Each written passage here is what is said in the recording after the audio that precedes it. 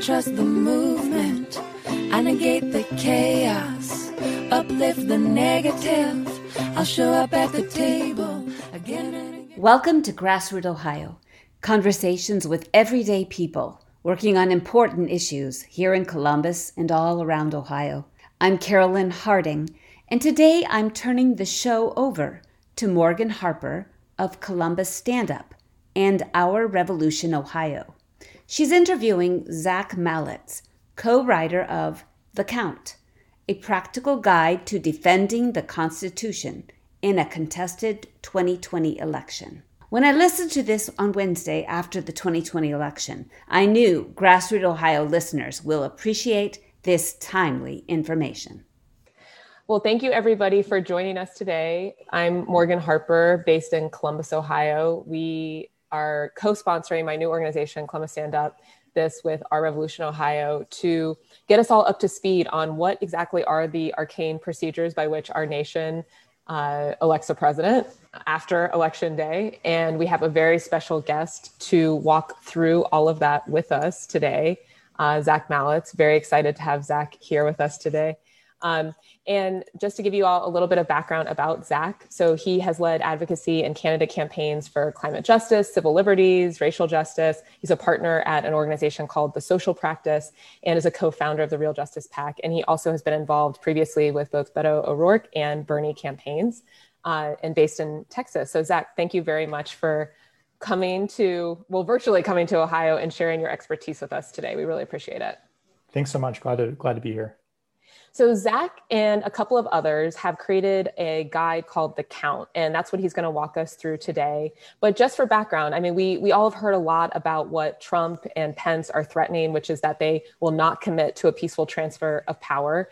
And the main idea here is, while we're all doing all we can to turn out the vote and make sure that we have a historic turnout to try to put an end to this national crisis that is our current federal leadership, that we also need to be getting prepared for all the various scenarios that could play out on November 3rd and beyond. And so that's what Zach is going to walk us through today or this evening. And Zach, I'll turn it over to you to walk us through. But just so you know, we have a link to the Count guide that Zach put together that we'll share. And then also we want this to be interactive. So if you have any questions, please feel free to lob them into the chat or the Q&A throughout, and we'll do our best to monitor and get some responses from Zach. So with that, Zach, I'll turn it over to you. All right. Thanks so much, Morgan. I am going to share my screen so we can go through a deck that we have. So, Morgan introduced me. My co-authors on the guide are Brandon Evans.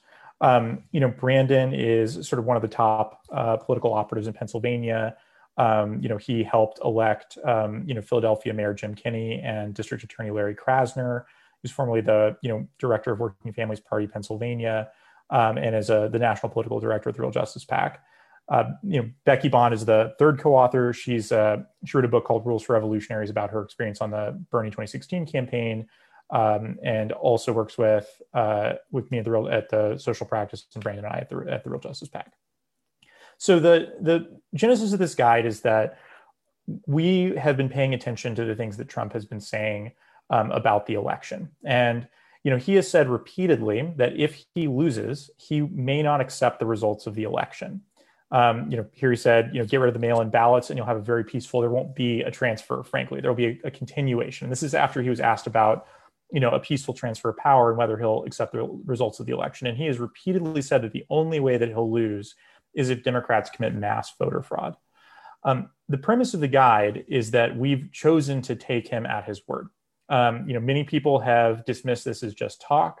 It would be completely unprecedented for a president to directly and openly, refuse to accept the results of an election. But we've been really influenced by the work of Masha Gessen, who's a Russian-American journalist. And right after the election, they wrote a piece in the New York Review of Books called Autocracy Rules for Survival. And the first rule is to believe the autocrat. And so the premise of the guide is that Trump has been telling us what he intends to do, and that we should take those promises at face value and prepare for a protracted conflict after Election Day. This could be a no-holds-barred fight to save our democracy. And so we have to prepare ourselves psychologically and politically to fight to save our democracy and protect the Constitution. So first, we're going to start with understanding how we actually elect presidents in the United States. I didn't know almost anything about this a few months ago, and it's been a real crash course to learn about the, as Morgan said, arcane process by which we actually choose the president. So under our Constitution, citizens don't vote directly for a presidential ticket, even if that's the box they check on their ballot. They vote for what are called electors, and these are actual people chosen by the chair of the state party and pledged to vote for a particular presidential candidate. So the electors are collectively referred to as the Electoral College, and they're the ones who actually vote to elect the president. Congress then counts Electoral College votes and determines who won the presidency. And we don't actually have a determined winner of the presidency until Congress counts the Electoral College votes. So it's a three-step process. First, voters vote. Second, the electors that they choose vote for president. And then third, Congress counts the Electoral College votes and determine who won the presidency. So I'm going to go through the key dates as this process unfolds. So, of course, we all know November 3rd is Election Day. Unlike in many presidential elections, we are not likely to know which candidate won on election night. I'll talk about this a little bit more, in a second, because this is pretty important for understanding the dynamics of a contested election. The first important date after Election Day is December 8th, and this is called the Safe Harbor deadline. Federal law creates a strong incentive for states to complete and certify their ballot count by December 8th. Some states have, certification deadlines that are earlier, in some cases significantly earlier than December 8th, but this is the deadline set by federal law. And if a state doesn't complete its ballot count by December 8th, it risks not having its Electoral College votes counted by Congress. And it may be excluded from the final total that determines who the president is. 6 days later, on December 14th, is the deadline by which the governor of each state must report the election results to Congress. And so the governor certifies who won the state and then notifies Congress of which slate of electors are appointed, whether it's Biden's electors or Trump's electors. They do this by sending what's called a certificate of ascertainment to Congress, and then they appoint the slate of electors who will then vote in the Electoral College. Also on December 14th, the Electoral College meets. So in each state, the winning candidate's slate of pledged electors meet, usually in the state house. They cast their votes and they send a record of their votes to Congress. On January 3rd, the new Congress is sworn in. So it's not going to be the current Congress that counts Electoral College votes. It's going to be the one sworn in on January 3rd. So if somebody is elected to the Senate or elected to the House on November 3rd, that person will be part of the group of representatives or senators who votes to count the Electoral College votes after they're cast. Finally, on January 6th, Congress convenes in a joint session held in the House chamber to count Electoral College votes and choose the next president. Of course, Inauguration Day is January 20th. Typically, the new president is sworn in as the president, the vice president is sworn in as the vice president. If that doesn't happen, if we don't have a president at this point, the newly elected vice president is sworn in as acting president. If we have neither a new president nor a new vice president, then the Speaker of the House is sworn in as acting president until Congress determines who won the presidential election. So that's how the process normally works and the timeline. And it's important to understand that to understand exactly what the threat that Trump poses to the electoral system. And when people hear about Trump refusing to accept the results of the election, or there not being a peaceful transfer of power, a lot of people imagine on January 20th, when Biden is supposed to be inaugurated, Trump just refuses to leave the White House. And he asserts, sure, I lost the election, but I'm still the president. And Secret Service maybe has to drag him out or something like that. But that's not what's going to happen. If Trump overturns the results of the election, it will have the appearance of a legal process. And Trump and his allies will try and give it some veneer of democratic legitimacy. So here's the Republican playbook. There's three important parts. The first is to make it harder for Democrats to vote. They do this with all sorts of voter suppression tactics, right? Voter ID laws, creating barriers to registration, closing polling locations, intimidation at the polls, right? We saw Trump during the first presidential debate call on his supporters to go to the polls, watch the ballots, which is code for intimidating voters. The Trump campaign is organizing, they say 50,000 poll watchers, who we expect will practice widespread voter intimidation. So the first part of their playbook is to reduce the number of Democrats who vote in the first place. Here in Ohio, also not installing more drop boxes, which has been a big point of controversy. Same here in Texas. Our wonderful Governor Greg Abbott made an attempt to restrict it to one drop box per county, no matter how many people live there. The second part is it happens after the election, and this is actually even more important, is to prevent Democratic votes in swing states, especially mail-in ballots, from being fully and accurately counted. So we can expect that after November 3rd, the Trump campaign will have a multi-pronged strategy to prevent and delay ballots from being counted. That'll include legal and administrative challenges to specific ballots. It could mean asking for recounts to try and slow things down and delay the count past the December 8th safe harbor deadline.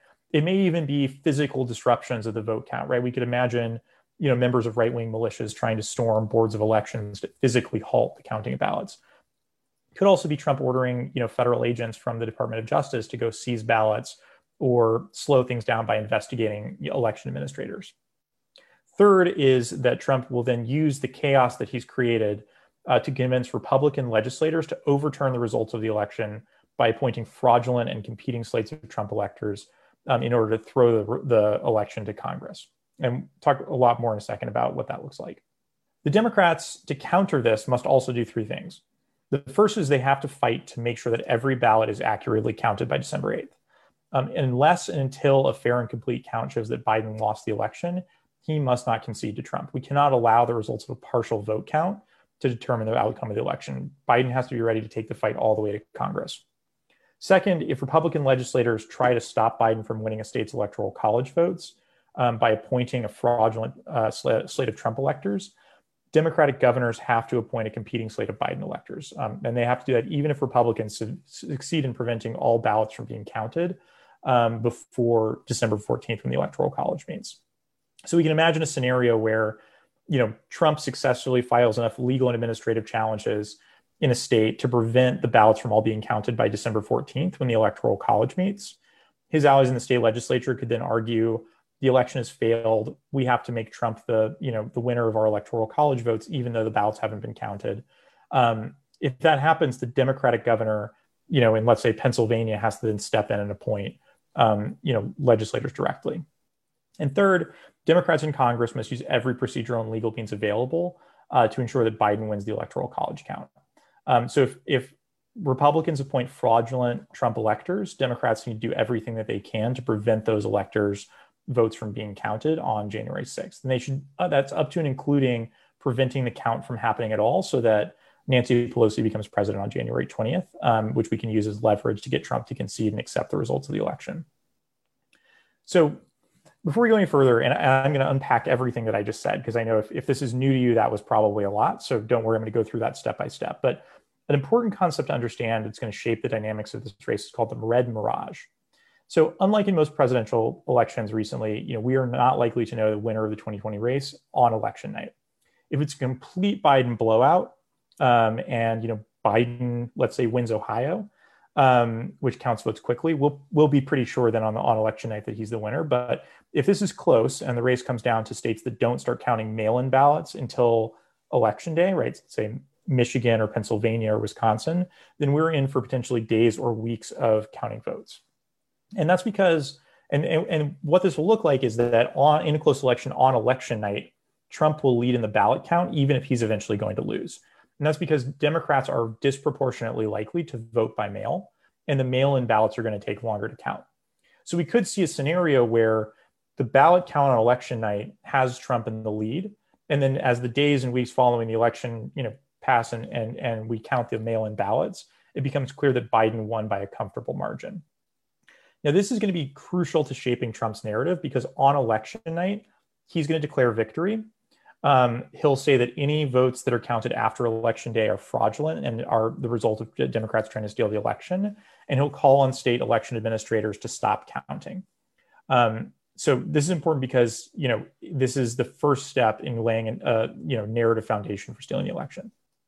So between November 3rd and when the electoral college meets on December 14th, this is the stage where the ballots are counted, right? And so during the ballot count, Trump will have two important goals. The first is to create delays and prevent as many Democratic voters' ballots from being counted before the December 8th safe harbor deadline. And the second is to create a perception of chaos to delegitimize the election results. And if he succeeds in the first one, and prevents enough Democratic ballots from being counted, he may be able to maintain a lead that he holds on election night by illegitimately preventing ballots from being counted. What matters most, though, is not actually the ballot count. It's public perception of the integrity of the election. Trump's goal is to create enough chaos and enough uncertainty and doubt that the public wonders whether the results of the election are legitimate, and it creates a pretext for state legislatures to step in and directly appoint electors, even though the ballot count is incomplete and we don't actually know whether Trump won. So winning the ballot count by preventing Democrats' votes from being counted, that's a political tactic, not a legal strategy, right? It's actually Congress that makes the final decision about which electoral college votes to count and which ones to discard. So just because Trump halts the ballot count and has the lead when the electoral college meets, that doesn't actually make him the president.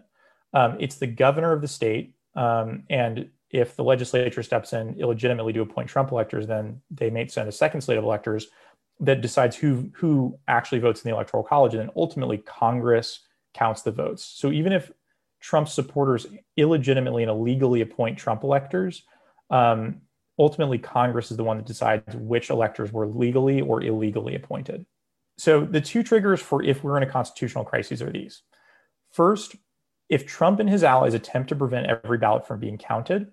And second, if in a state that Biden wins, Trump's electors, likely illegally appointed by the state legislature, vote for Trump and send a record of their votes to Congress. So the first of these is if we see the Trump campaign file bad faith lawsuits, legal challenges, administrative challenges to ballots, and they transparently have the goal of ensuring that not everyone's ballots are counted, that not every voice is heard in the election in order to prevent Biden from legitimately winning the election. That's the first trigger, right? This is an attempt to overturn the results of the election with lawfare and by preventing a valid and democratic count of the ballots. If that happens, then this stops being an election between two candidates and it becomes an attempted coup. Second is that, if typically what happens is a state completes its ballot count, the governor certifies the election results, and then appoints electors, and those electors vote and send their votes to Congress, right? If, however, the legislature steps in and appoints electors, and this has happened occasionally in American history, but rarely, if the legislature asserts that it actually has the authority to appoint electors directly, in spite of the ballot count being incomplete or Biden being in the lead in the ballot count, again, we're in a constitutional crisis where Republicans in a swing state are trying to overturn the results of an election. Zach, we have one question just to clarify. When you say Congress decides which electors, are you referring to the House, Senate, or some combination? It is a joint session of Congress, so both the House and the Senate meet together. And if there's a dispute over which electors to count, each chamber meets separately and each one votes. And I'll talk a little bit more about the different scenarios in a second about how that works and the mechanics of those votes, but it is both chambers of Congress. Great. So if Trump successfully prevents all of Biden's voters' ballots from being counted before the Electoral College meets, or if Republican legislators appoint fraudulent electors, and this is most likely to happen in Pennsylvania, Michigan, or Wisconsin, where, first they're likely to be pivotal in a close election, and second, there's a Democratic governor and a Republican state legislature, right? So these are the places where, if the Democratic governor is following the rules, the Republican legislature may try and overturn the results, right? So if Trump takes the lead by preventing all the ballots from being counted, or Republican legislators trying to overturn the results of the election, then the Democratic governor in those states, whichever one is being contested, must appoint Biden's electors to the Electoral College. And they have to do that even if the ballot count isn't complete, right? If on December 14th, as a result of Trump preventing and delaying ballots from being counted, if he holds a partial lead in one of these states, the Democratic governor has to appoint Democratic electors anyways, because the reason that the ballot count isn't incomplete is because of a malicious attempt to overturn the results of the election. And so the Democratic governor is then in the position of having to fend off a coup, right? They're the first line of defense against Trump's efforts to steal the election. And the most important tactic then is to appoint Biden's electors, which gives Congress the opportunity and the option to make Biden the president and determine that he actually won that state once all the ballots are counted. And this is something else that's important is, so December 8th, the safe harbor deadline is an artificial deadline, right? Federal law incentivizes states to stop counting before then and to certify their results. But it's actually not a legal requirement that they do complete it. A state could keep counting the ballots until January 6th when Congress votes. And so if Trump and his allies are successful in delaying the vote count in a state past December 14th when the Electoral College meets, an important demand is to ensure that that state continues to count ballots even after the Electoral College meets, right? So if Trump and his allies meddle with the ballot count or appoint fraudulent electors, the game plan for Democrats in that state is to appoint Biden electors, send them to Congress, and then continue to count ballots to attempt to determine, that Biden actually won the race there once all the ballots are counted. So some important action steps between November 3rd and December 14th. So the first is that Biden must not concede. No matter what, unless and until every single ballot has been counted and it becomes clear that Trump is the legitimate winner of the election, Biden must not concede. If Biden concedes, then we all lose, and he effectively silences millions of voters who voted legitimately to make him the president, but who, as a result of his concession, is handing Trump a fraudulent victory. The second is that all of us, people supporting Joe Biden, on election day need to declare victory and argue that Biden has a pathway to victory. All of the polls that have been conducted, close analyses of the early vote returns so far, and likely additional analyses immediately after the election, will show that Biden is clearly in the lead and has a clear pathway to victory once all the ballots have been counted. Trump will declare victory, and he'll argue that the remaining ballots are fraudulent. We can't cede the narrative ground to him. We have to step in and tell the truth, which is that once all the ballots are counted, if we follow the legitimate democratic process, that Biden will be the president. The third is that we have to demand a complete ballot count. And this is, of course, obvious. This is what you do in a democracy, but it's important to remember the key to Trump's post-election strategy will be ensuring that not all of the ballots are counted. And we have to stand on the side of democratic legitimacy and say, we want all of the ballots counted because counting all the ballots is what determines who won the election. And we have to count them. It doesn't matter how long it takes. Even if we go past the safe harbor deadline December 8th, even if we go past the December 14th deadline when the Electoral College meets, we have to count all the ballots no matter what, because we cannot allow Trump to be elected president, even though he legitimately lost the election. Fourth, as I've already said, if the Republicans meddle in the results of the election, if they prevent all the ballots from being counted, or if they appoint fraudulent electors, the governors in the states that are contested need to appoint Biden electors and send them to Congress. And finally, as I know many of the people on this webinar are doing, we need to protest en masse immediately after the election. It's going to take millions of people in the streets to ensure that we have a legitimate election. Trump has already threatened the integrity of the election, the integrity of our democracy, and we have to be vigilant immediately after the election to ensure that the process unfolds as it's intended to. After the Electoral College meets on December 14th, the fight moves to Congress. And so the important date again is January 6th, which is when both chambers of Congress convene to count the Electoral College votes. And so the scenario that we're imagining here is that a pivotal swing state or multiple pivotal swing states, and for the sake of argument, let's just assume it's one state and that state is Pennsylvania, right? Let's say the election comes down to the results in Pennsylvania. Whoever wins Pennsylvania becomes the president. The scenario we're talking about here is that Biden wins Pennsylvania legitimately, but as a result of chaos created after the election, Trump's allies in the legislature appoint illegitimate Trump electors, while the governor in Pennsylvania appoints legitimate Biden electors. And so Pennsylvania sends two competing slates of electors to Congress, and Congress has to vote to sort out which of those slates to count. And the determination of which slate to count will determine who the president is. So that sounds like it should be easy because there are laws that determine who wins and loses in a state, which electors are legitimate and illegitimate. The problem is that Congress is the authority that's responsible for enforcing the law and for determining which slate of electors is and is not legitimately appointed. And the Constitution doesn't anticipate this kind of crisis. The Constitution doesn't say anything about how Congress determines who the winner is or how it counts electoral college votes or what to do if there are two competing slates of electors in a dispute over who legitimately won a state. There is a 19th century law called the Electoral Count Act that was intended to create a process for this type of dispute to be resolved. But that law is famously convoluted. And even more important, it's been virtually untested. We've never used it to resolve a contested election before. And so it's unclear whether it's even constitutional. It's unclear how it will be interpreted. A mainstream interpretation is that if the two houses vote to determine which slate of electors is legitimate and they disagree, then by default, the governor's slate of electors are appointed. But though it's a mainstream view, there's not a consensus on that. And again, until it's legally tested, we don't actually know what the result will be. So the upshot of that is that the fight in Congress is going to be a political contest, not a legal contest. The Constitution clearly gives Congress the authority and responsibility of determining who won the election. It's very unlikely that the Supreme Court will step in to determine who the president is. It's likely going to be a political settlement in Congress that determines the outcome of the election if there's a dispute over electors.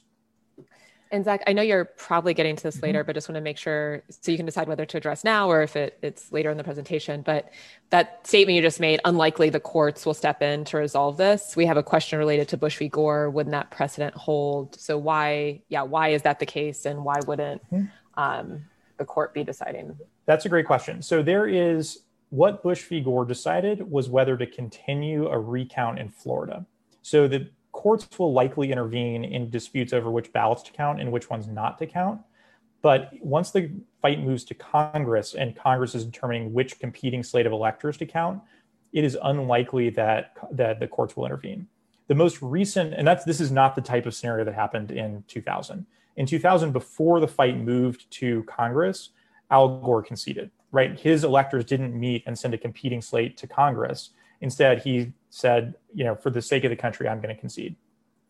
The most recent historical, parallel here is the contested election of 1876, where 4 states did send competing slates of electors to Congress, and Congress was forced to forge a political resolution. In that case, the Supreme Court did not intervene to determine who won the presidential election. And the political compromise to determine who won that election wasn't brokered until 2 days before the inauguration. So the most recent precedent suggests that, because the separation of powers in the Constitution gives Congress ultimate authority to decide who the president is. And the Supreme Court may step in to determine, for example, how to interpret the Electoral Count Act, but actually determining which slate of electors to count or who the president is. While we have no idea, right? It's the Supreme Court could do anything, but the general view is that it's not likely that the Supreme Court will intervene in that scenario, that this will be a fight that plays out in Congress and that Congress will determine who the president is.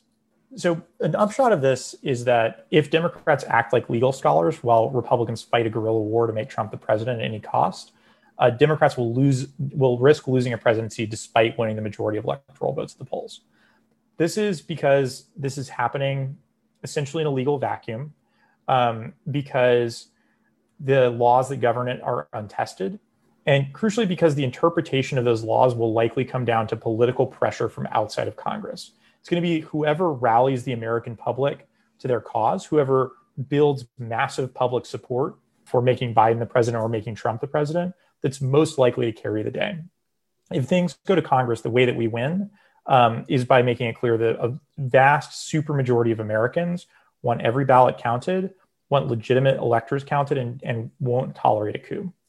You can watch the entire interview with Zach Mallitz at ourrevolutionohio.com. In addition to our Friday 5 p.m. broadcast on WGRN, Grassroot Ohio will now air on Sundays at 2 p.m. at 92.7 and 98.3 FM, Columbus, WCRS.org. You've been listening to Grassroot Ohio, 94.1 FM, WGRN.org. We air Friday nights at 5 p.m. Eastern Standard Time, and you can listen to all our previous shows archived on the top post of our Grassroot Ohio Facebook page. There's a time to listen and learn, a time to organize and strategize, and a time to stand up, fight back.